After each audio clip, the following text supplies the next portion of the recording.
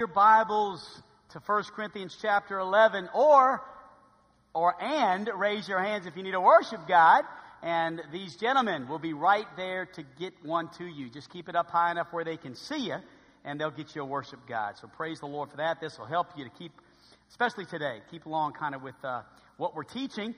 You know, as I was praying about this message, I knew we had just come out of a sermon series that we spent quite a few weeks on about our attitudes, 11 sermons. And then last week, in my absence, Brother Butch preached a message on prayer.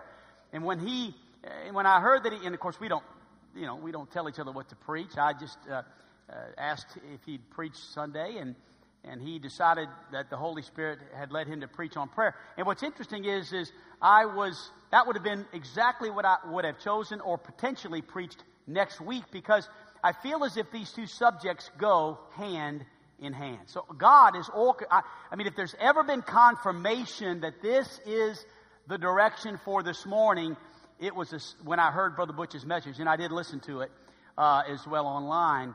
And that's a great resource to listen to these sermons again online. It's very easy to do that if you ever need to. But what a great message on prayer. You know, Acts 2:42 speaks of the fellowship of believers who pray together and break bread together. Those two things kind of go hand in hand. It's really not possible to have the Lord's Supper without having an emphasis on prayer, because there is such a teaching that coincides with the Lord's Supper that deals with examining ourselves and praying and confessing our sins and talking to God.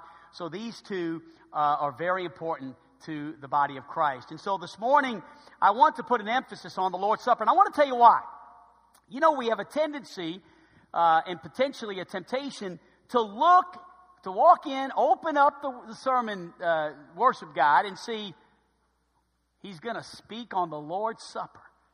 And the temptation might be to say, I don't know how in the world we're going to really learn much of what we already know. And, this isn't really meeting me where I'm at.